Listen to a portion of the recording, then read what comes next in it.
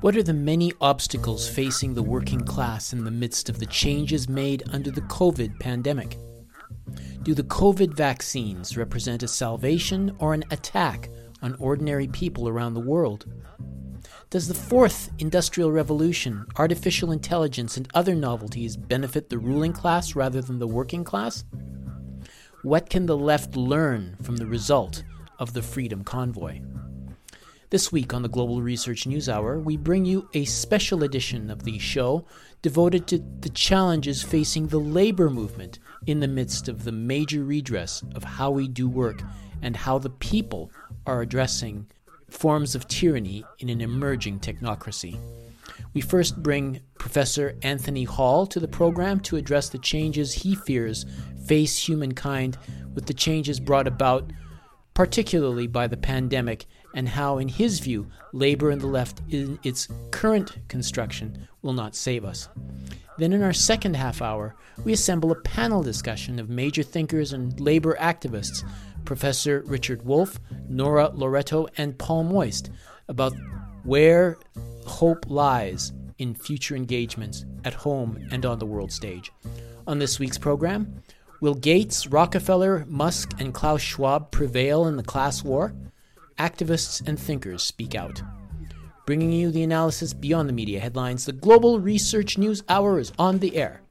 Welcome to the Global Research News Hour for the week of May 27th, 2022. The program is funded by the Center for Research on Globalization and produced in collaboration with campus community radio station CKUW 95.9 FM in Winnipeg on the traditional lands of the Anishinaabe, Ininu, Oji-Cree, Dene, and Dakota, the birthplace of the Métis Nation and the heart of the Métis Nation homeland. I'm your host, Michael Welch. The show seeks to provide listeners with access to analysis of the major issues shaping our world today from thinkers, researchers, and unique political personalities rarely addressed by major media. Our shows are features on partner radio stations across Canada and the United States and available for streaming or download at the site globalresearch.ca. We'll begin our show with News Notes, a sampling of articles from the Global Research News site.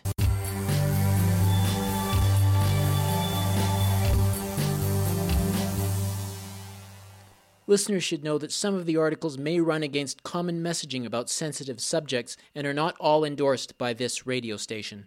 A respirator specialist says surgical masks don't meet the legal definition of a mask, but rather are, quote, breathing barriers, unquote. He was emphatic they are shedding microplastics small enough to be inhaled. A data analysis of cases, hospitalizations, and deaths in Kansas revealed counties with mask mandates had higher mortality rates than those without mask mandates. Once inhaled or consumed, microplastics can be found in your bloodstream in particles small enough to cross membrane barriers. It's also found in an infant's first stool, suggesting maternal exposure. An animal study found nanopolystyrene particles in fetal brain, liver, kidney, and lung tissue 24 hours after maternal exposure. That comes from the article Microplastics from Masks Found Deep in Lungs of the Living by Dr. Joseph Mercola, posted May 25th, originally published on the Mercola website. The former U.S. Secretary of State and architect of the Cold War rapprochement between the U.S. and China told the gathering of elites that it would be fatal for the West to get swept up in the mood of the moment and forget the proper place of Russia in the European balance of power. Negotiations need to begin in the next 2 months before it creates upheavals and tensions that will not be easily overcome. Ideally, the dividing line should be a return to the status quo ante. Pursuing the war beyond that point would not be about the freedom of Ukraine, but a new war against Russia itself, he said. The architect of the détente with China under the Nixon administration suggested that status quo ante means, quote, how things were before, unquote, implying that Ukraine should accept a peace deal to restore the situation on February 24th, where Russia formally controlled the Crimea Peninsula and informally controlled part of the Donetsk region in East Ukraine. That comes from the article, Fact Checkers Furious After Henry Kissinger Says Ukraine Should Cede Territory for Peace with Russia. Posted May 25th, originally published on Zero Hedge.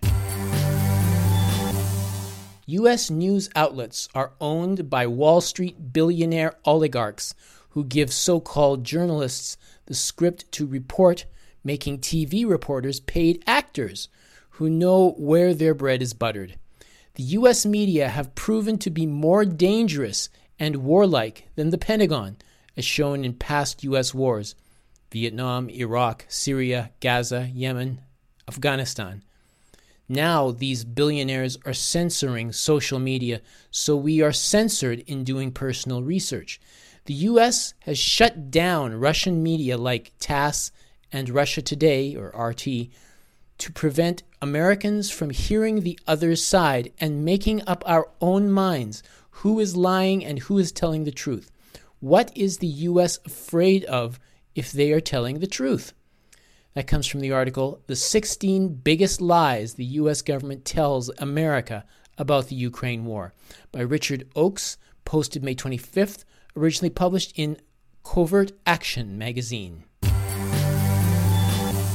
The only reason the media is now so belatedly connecting, if very indirectly, quote, a wholly unjustified and brutal invasion, unquote, of Ukraine and what happened in Iraq is because of Bush's mistake. Had it not happened, the establishment media would have continued to ignore any such comparison, and those trying to raise it would continue to be dismissed as conspiracy theorists or as apologists for Putin. The implication of what Bush said, even for those mockingly characterizing it in Freudian terms, is that he and his co-conspirator, British Prime Minister Tony Blair, are war criminals and that they should be on trial at The Hague for invading and occupying Iraq. Everything the current U.S. administration is saying against Putin and every punishment meted out on Russia and ordinary Russians can be turned around and directed at the United States and Britain. That comes from the article, Russia-Ukraine War, George Bush's admission of his crimes in Iraq was no gaffe, by Jonathan Cook, posted May 25th, originally published on Middle East Eye. These are just a few of the featured articles appearing last week on the Global Research website. Regular visitors to the site are encouraged to send monetary contributions by fax, mail, or online. Just go to globalresearch.ca and click Donate on the menu bar.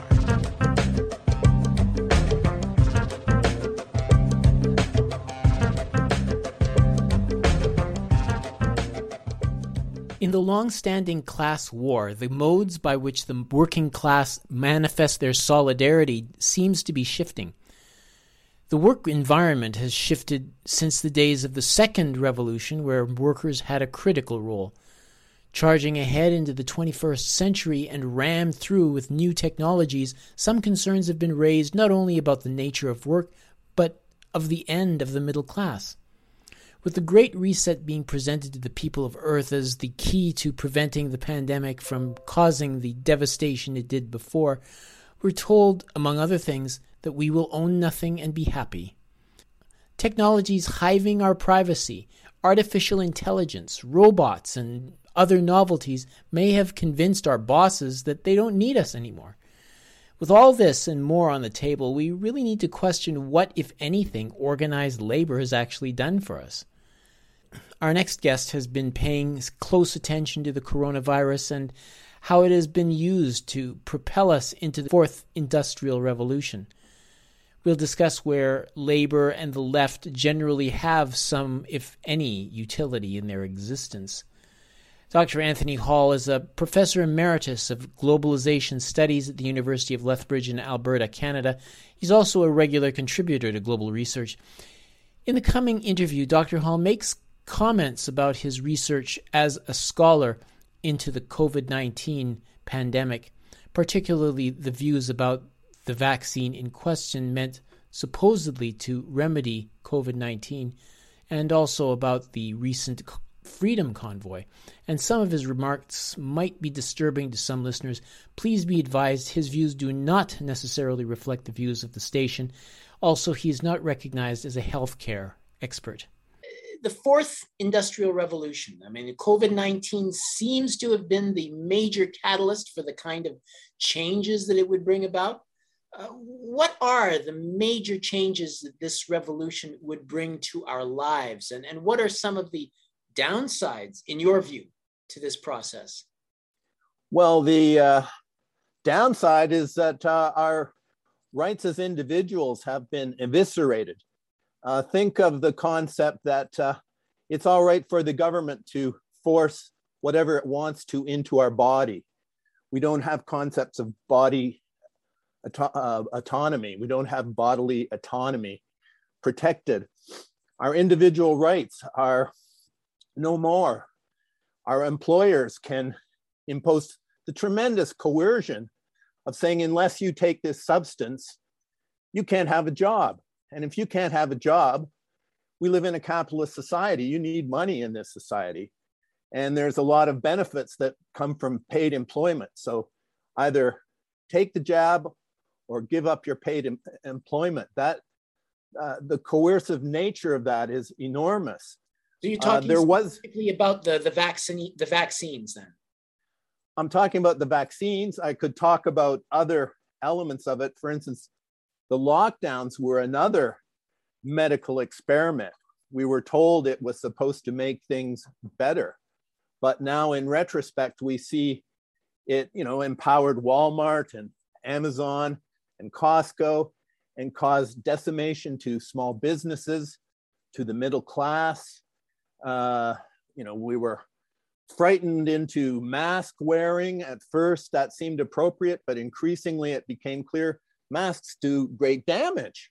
They deprive you of oxygen. They're breeding grounds for bacterial infections. They're especially difficult on children who are just learning about talking and facial expression. And the restrictions have been, not just ill-advised, but actually harmful. Then we get any medical records or?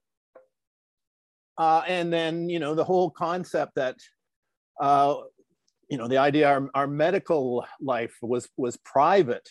Our health was a private area. So now we're just opened up into a realm where it becomes public knowledge and we're monitored and there's surveillance. The effect on the economy of the lockdowns has been great. We're experiencing a huge increase in money printing. Our central bankers are printing all kinds of money and charging us interest. And so the effort, we're told, is to create sort of a financial crash so we can create a great reset. In the Great Reset, there's going to be social credit scoring. There's going to be cashless money exchanges. There's going to be digital ID, and the situation seems that we can find ourselves basically in a biodigital prison if we're not behaving correctly. Our income can be modified, can be reduced. We can even be brought to the point where we can't buy food. The agenda seems to be to remove a lot of the population and to transform the survivors through this fourth revolution, through transhumanism, into new kinds of entities. We change the genetic nature of our very species. What is that? Is there a name for that? Is there a crime for that? We have a crime called genocide, a new word that was created in 1944. Do we need a new word to describe the fact that these jabs, these injections, change our DNA? They're not therapy. There's nothing therapeutic about it. They're transforming our DNA. What is the reason to want to do that? Is it to create platforms where we can have nanotechnology inserted into it. Doesn't change the genetics, right? It's not like a... No, that is not true. That is one of the many lies. And the lies, that there's no real reliable means to assess where COVID-19 is. PCR tests have proven to be inaccurate. They were used to create panic, to create hugely inflated descriptions of something called COVID cases, positive cases. But what does that mean? The PCR test was said by its own inventor, Kary Mullis, to be inappropriate for the kind of diagnosis it's being used for. Then the whole rules about reporting deaths was changed so that many different kinds of death would be labeled as COVID deaths. So build up the case numbers, build up the death numbers, create panic.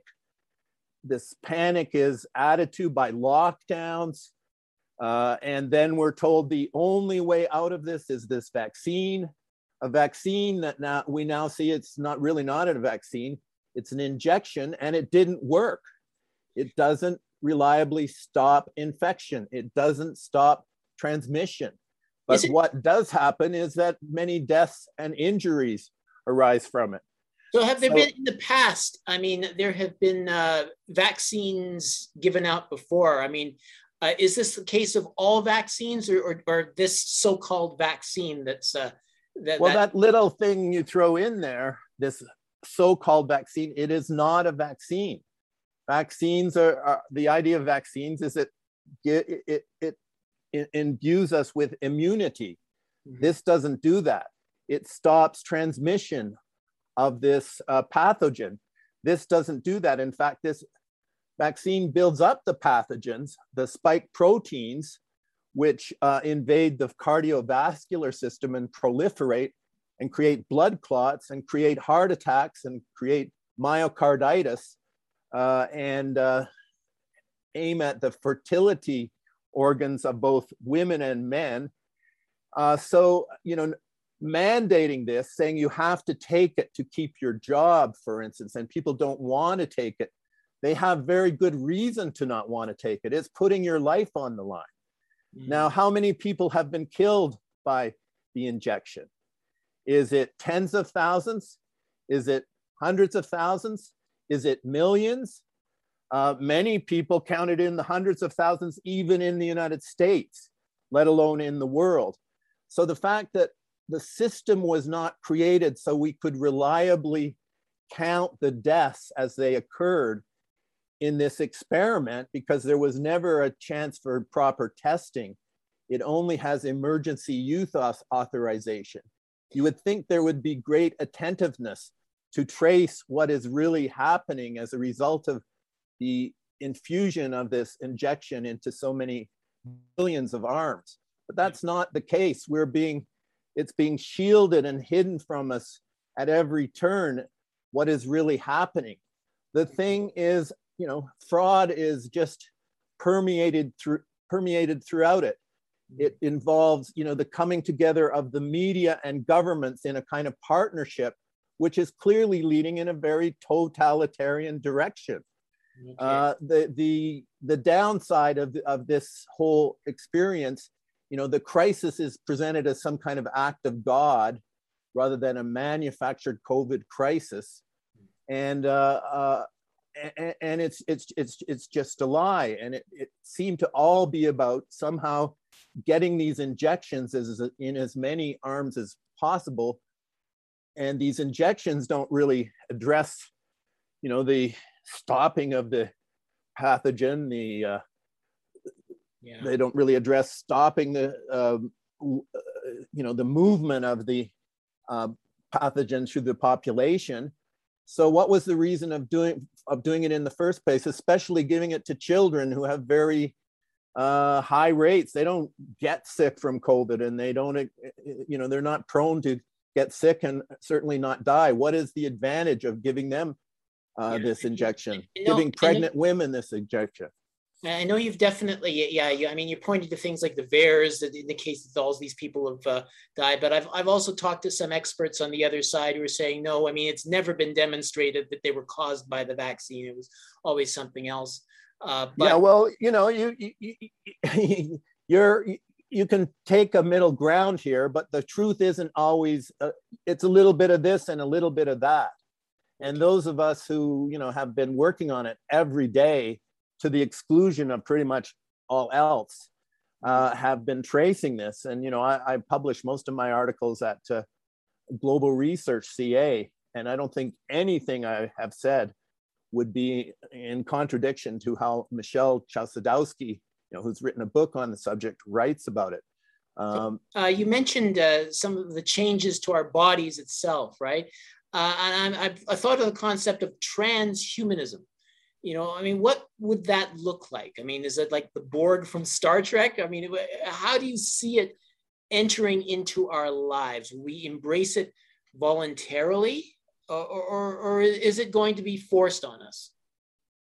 Well, when we talk about us, as we're genetically modified, where is the us? Where do we find this us? Our consciousness has changed. Let's say, in the modern world, somebody decides, hey, we've got a lot of nuclear plants that are dangerous and that may leak. And so what are we going to do with these nuclear plants that are contaminated and might be hit by a plane and spread the contamination, the radioactive contamination? Well, why don't we breed a particular type of person who can go into that environment and somehow be able to go into nuclear plants and clean them up and not fall dead immediately as a natural person would. I mean, there's all kinds of military, industrial purposes to change people. Some view the idea that this is an injection.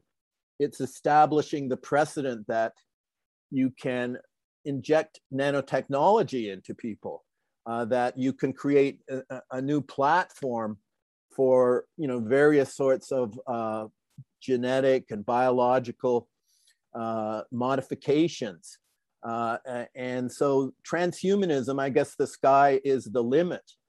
And to see people, coming out and now announcing this, of course, unfortunately, what is happening across the board in so many ways in this situation is that we're finding out about new technologies. We're having a discussion on artificial intelligence, for instance.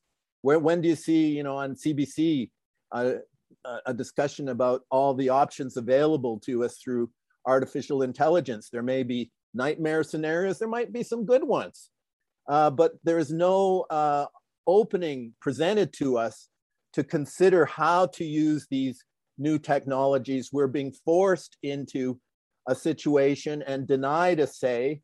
One of the things I notice about the whole COVID phenomenon is nobody ever came and asked us our opinion about what should be done.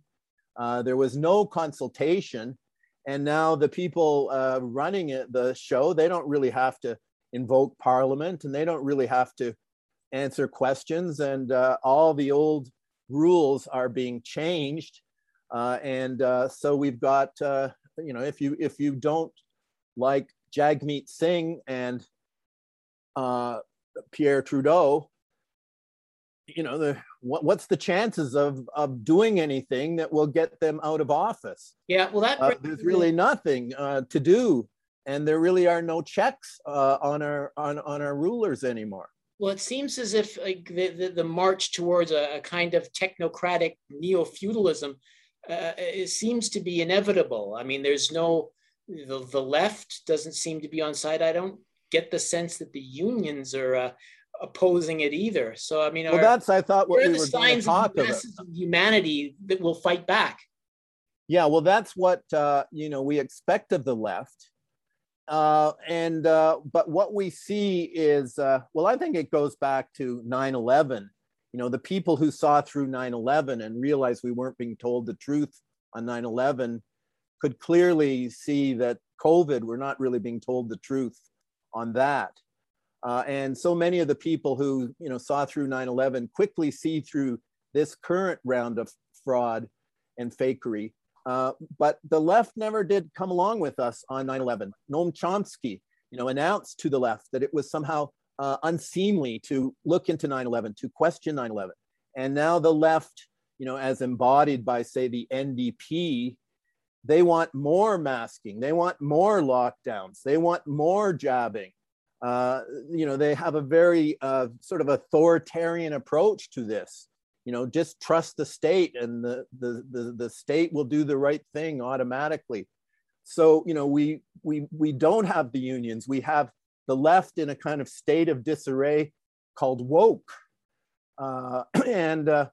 So, there's lots of opposition to what's going forward, but we're not organized. It's, there's no political parties who represent this position. There's no unions, or very few unions, that represent this political position. There's no professional associations. Wall Street and the corporations and the Biden government and the philanthropies. There's this great big consensus, and the left has identified itself with that consensus and sort of runs interference for it.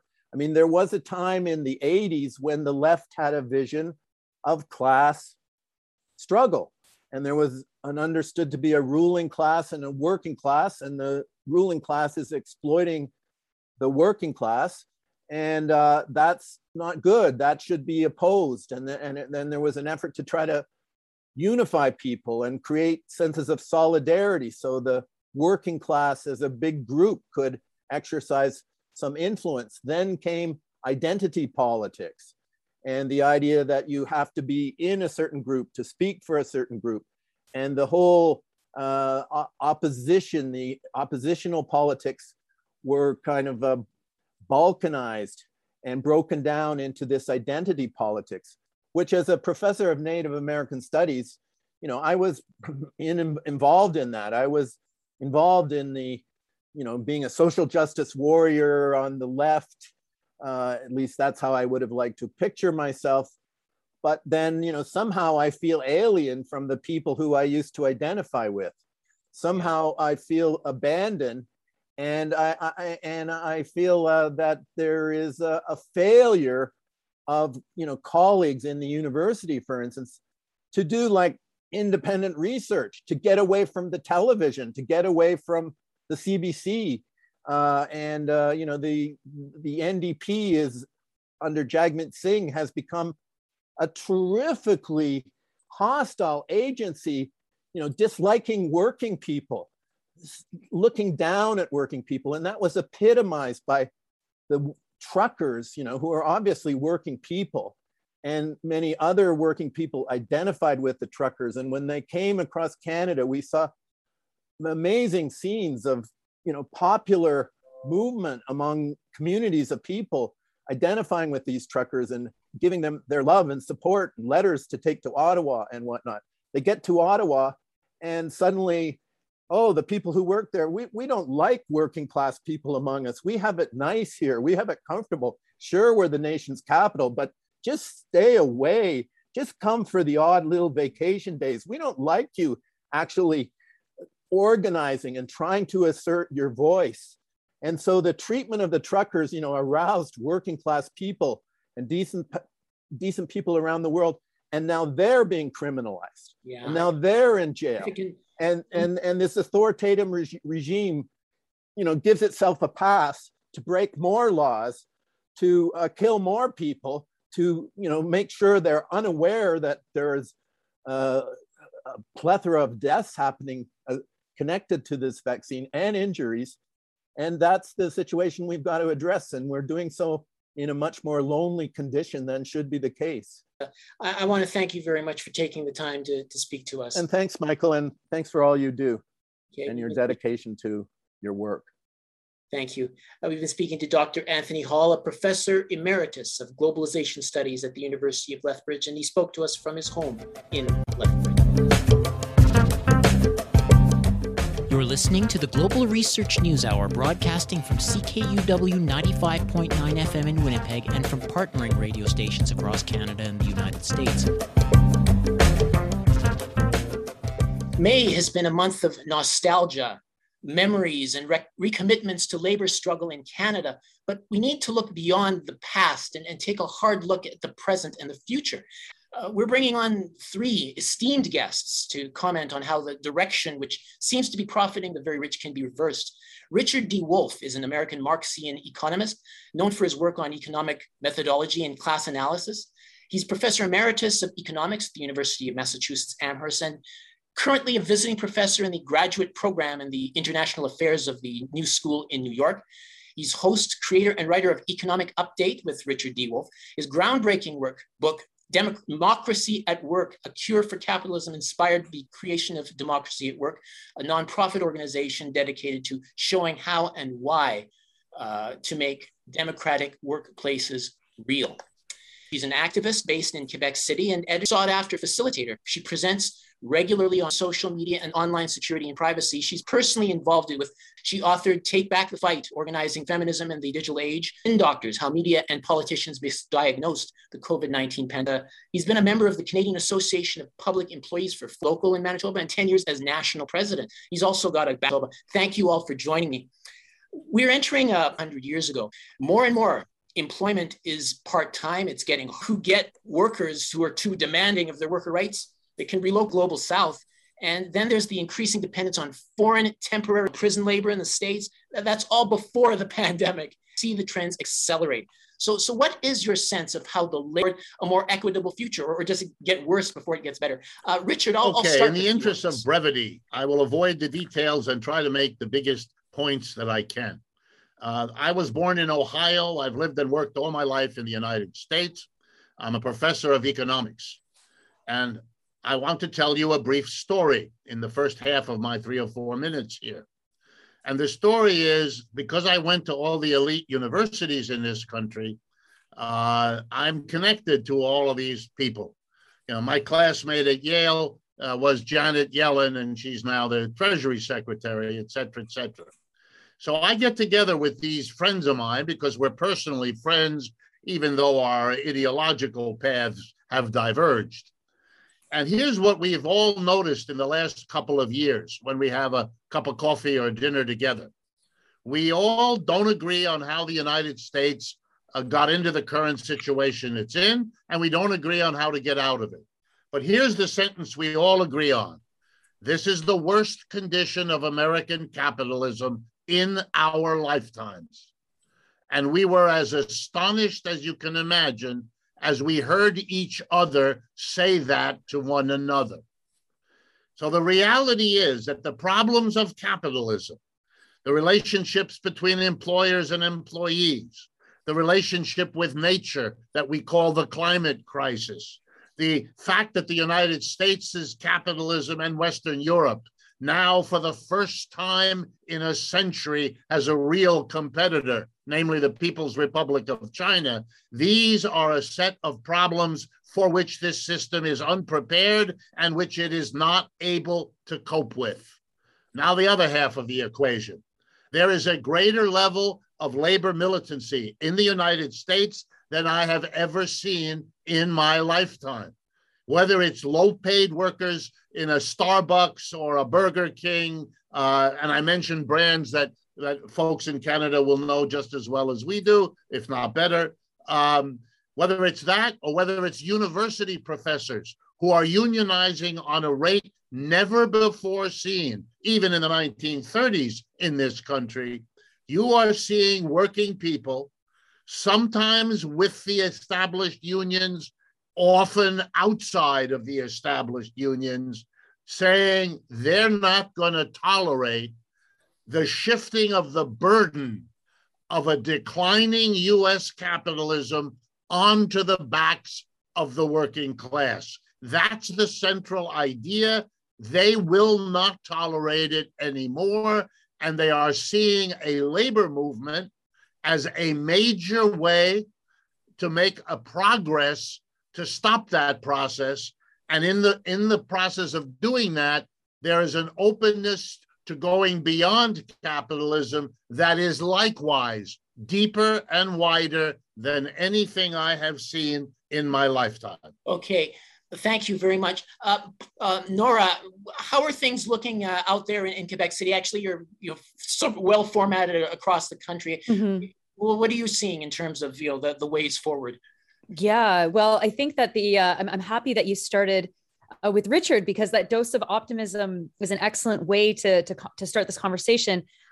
Unfortunately, I don't see the same things to be optimistic about in Canada yet, but there does tend to be a lag, I think, between things that we see happening in the United States and things that we see happening in Canada. Because of course, we know several unionization drives are under in different parts of Canada in Amazon facilities. And so those, hopefully very likely will be successful, but that will take time. I think that, if you were asking this question in 2019, I would have a very different answer than the answer that I have now, which is that we've just experienced and are still experiencing this massive traumatic situation. I was out in Regina last week at a SEIU West convention and hearing the workers talk about what they've endured during this pandemic. And of course, SEIU West represents mostly healthcare workers, but other kinds of public sector workers as well. And there was no solutions. In the prairie provinces, there's no political solutions because there's very weak NDP opposition parties. There's very strong conservative parties. And there's a lot of hopelessness. And so this is where I think the labor movement needs to see its role right now as organizing workers, as organizing outside of the partisan structures, because I think that the partisan structures are not going to serve us very well in the next couple of years, and find a way to orient this trauma into organizing. Because if workers are expected to just swallow the trauma that they've experienced in the last 2 years, it will be poisonous. It will not be productive. It could be actually destructive. And we are seeing some parts of that with the rise of the far right. But I don't think union leadership has its head wrapped around what exactly to do. And I don't think that radical workers who are trying to organize at the rank and file are sure of what to do either. There seems to be this moment of a lot of head scratching and looking around for someone else to kind of light the match that might start the flame that might ignite something bigger than us all. So I think that's where we are really across Canada. And I don't know if Paul has exciting things that he's looking at that he wants to mention, but I think that those are coming, but I don't think that we have this wonderful resurgence that we're seeing in the United States yet. Yeah, well, I know Paul is one of the most optimistic people I know, actually. But Paul, why don't you dig into this issue a little bit? Well, talking about the present moment in both countries, you need to step back a bit. And in both of our countries, United States and Canada, the trade union movement was born out of a huge economic downturn in the 1930s. In both countries, in the 30s and 40s, workers acquired rights to organize. And they exercised those rights to the point by the mid to late 1950s, in both countries, just over 3 out of 10 workers were organized. Real wages grew beyond the rate of inflation, and social wages grew. In the Canadian context, the advent of Medicare, a modern post-secondary system that was accessible, and a whole range of public services in both countries. So for my parents' generation, my father, who worked from 1940 to 1985, he had a period of social wages and real wages growing. The last 40 years in both countries have been difficult for labor. Real wages in decline. We're still in notwithstanding recent events that both panelists just spoke about, we're at historically low periods of strike and lockout in both countries. Not because workers aren't frustrated, but because workers' rights to engage in strike and lockout are severely diminished, particularly in the United States. Over half the states in America are right-to-work states. It's an act of courage to step towards union organizing, and the deck is stacked against you. The union-busting industry, a book I read recently, $200 million a year is spent pushing back against workers who want to organize. And so we have declining union density to finish, particularly in the US. 1 in 10 workers are organized. only 6% of the private sector is organized. It's not as bad in Canada, but we've been stuck at the 30% union density rate. And in the private sector in Canada, it's 16%, but the graph line is following America. It's only a decade or 15 years behind America. So we have declining union density, the deck kind of stacked against workers. And I'll end with two sentences from Jane McAlevey, which kind of place all of this in context. Unions are under increasing pressure from extraordinary external forces, but unions are dying from the inside out. And I would agree with McAlevey's take on it, which is maybe why we have workers forming independent unions to organize at Amazon. Maybe the only way to nail that organizing drive in New Jersey was to have Amazon workers themselves doing what McAlevey calls deep organizing, but that independent new union won't have deep enough pockets to take on one of the richest corporations and one of the richest people on the planet. So I'm very pessimistic about workers' ability to push back, given the strength of capital. The deck is stacked against workers, and it'll take much more unity than is visible right now.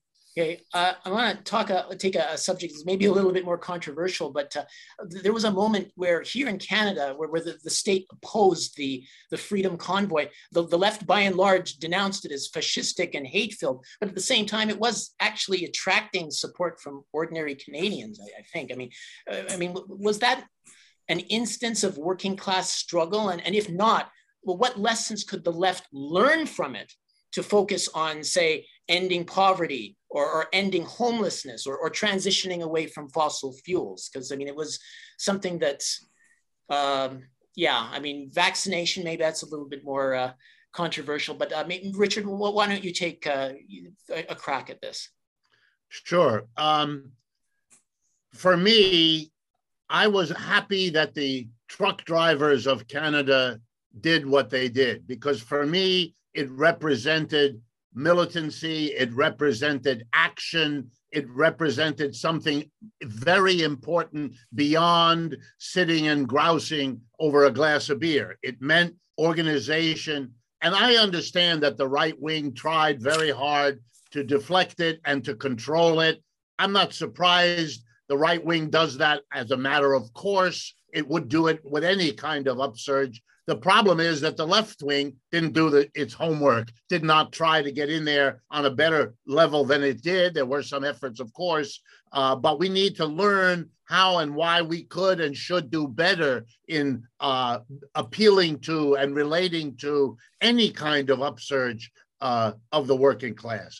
If I could respond to something Paul said that's related, I believe that the labor movement by itself cannot recover because of what was existing in the 30s that doesn't exist now, but could be recreated. And what I'm talking about is an organic between the labor movement on the one hand and the left wing, the socialists, the communists, the Marxists, whatever you want to call them, in the larger community.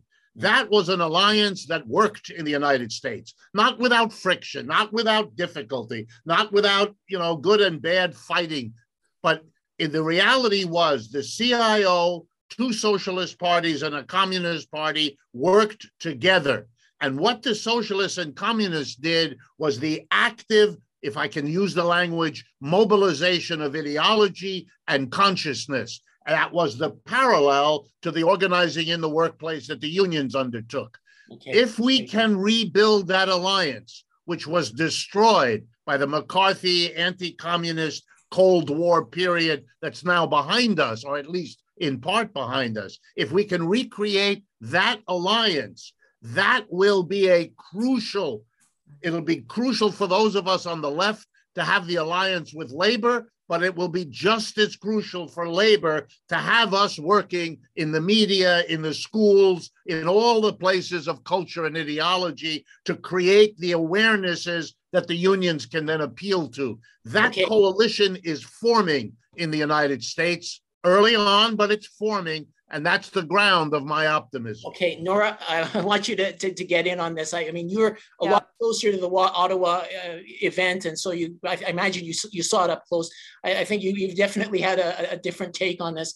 Maybe you can go into that. I mean, what could we learn from them and so on. Yeah, so I disagree with Richard. I don't think that there is anything that we could look to in Canada and call a working class uprising within the truckers' protests.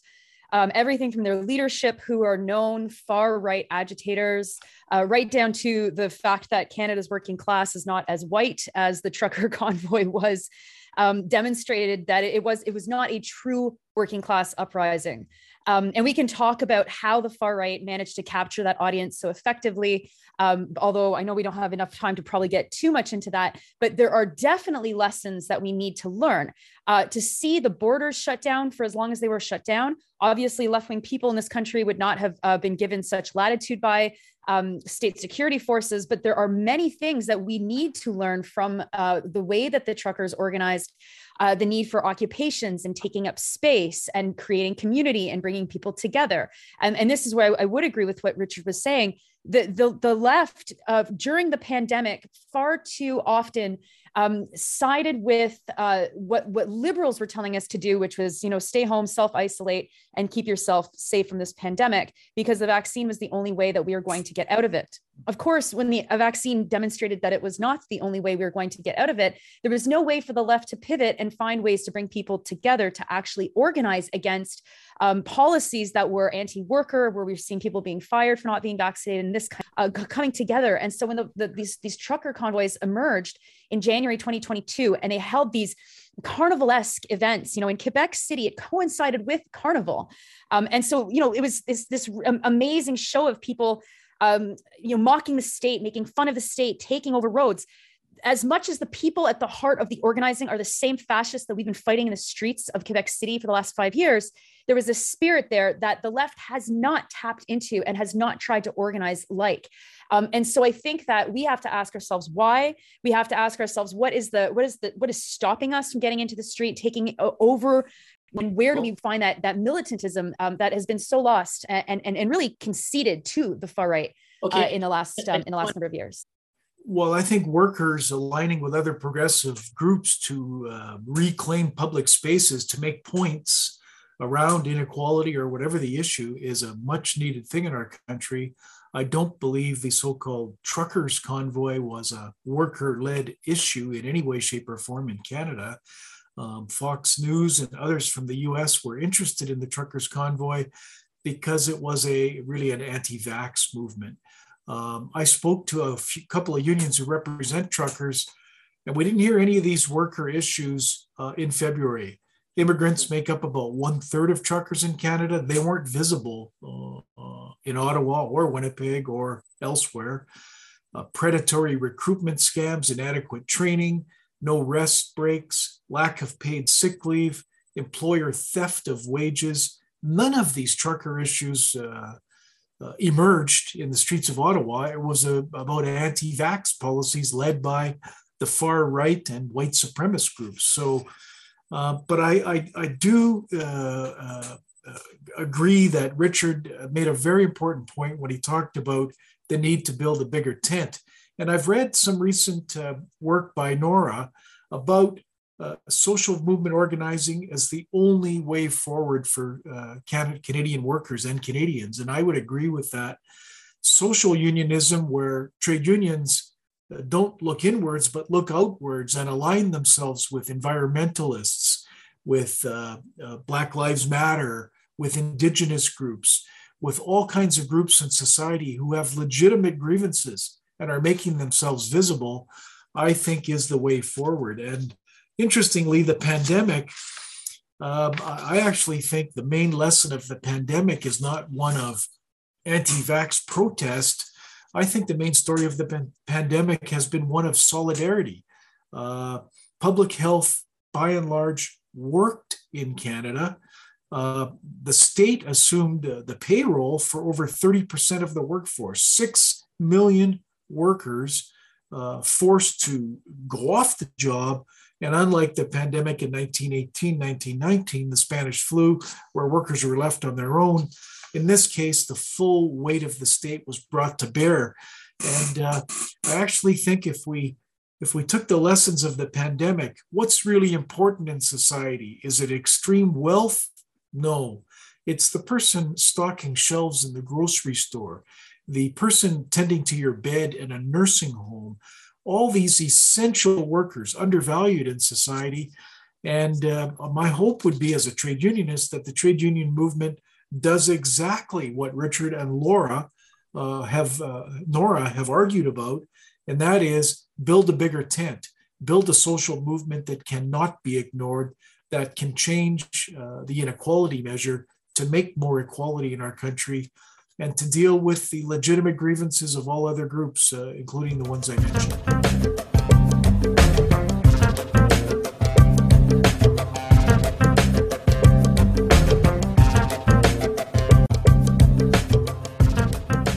One of the things that I would think was a very, very favorable event, and that would be the Indian general strike. I mean, there were 200 million people striking for the basically in solidarity with the farmers. I mean, that's several times more than the population of Canada. So I was wondering, is there an instance there where we can somehow learn from that? Can we interact with them? I mean, how can we make this, happen in such a way that's going to benefit everyone? You might say, like, what can we learn from that, if anything, or has the ruling class just so totally kept us from being able to organize in that way? What do you think? Yeah, well, I think first of all, like international connections and international solidarity is at a low point, despite the fact that, of course, among Canadians, there's so many personal and political and ideological connections with people around the world.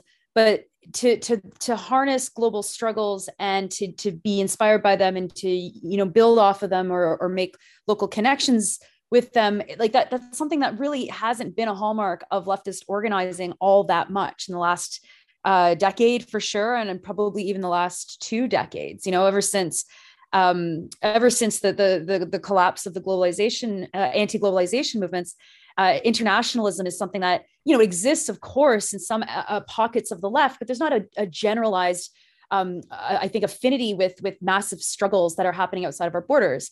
And so, with the case with the workers in India, when you have this incredible show of worker power against an authoritarian government that will probably respond to nothing else than massive shows of worker power, you would think that we'd be able to make those kinds of connections in Canada, but I don't think that we have enough people that can, whether it's translate those kinds of connections or popularize them or allow people to make the links themselves. And instead, we've got solidarity movements that tend to focus on issues themselves. So obviously, longstanding solidarity with Palestine and longstanding solidarity with other kinds of struggles. And so when these things bubble up, and you can think right now of Sri Lanka, what's going on in Sri Lanka.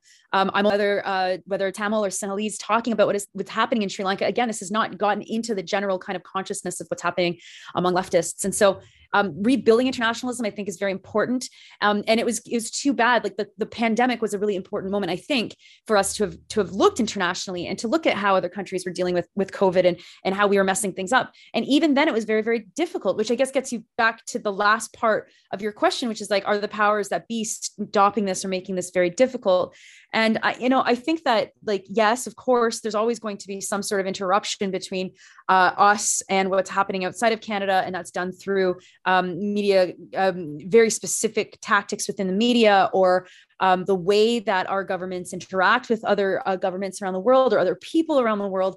But, at some level, it does just fall to progressive activists that have not been able to maintain a level of internationalism that used to be so present in leftist spaces in Canada.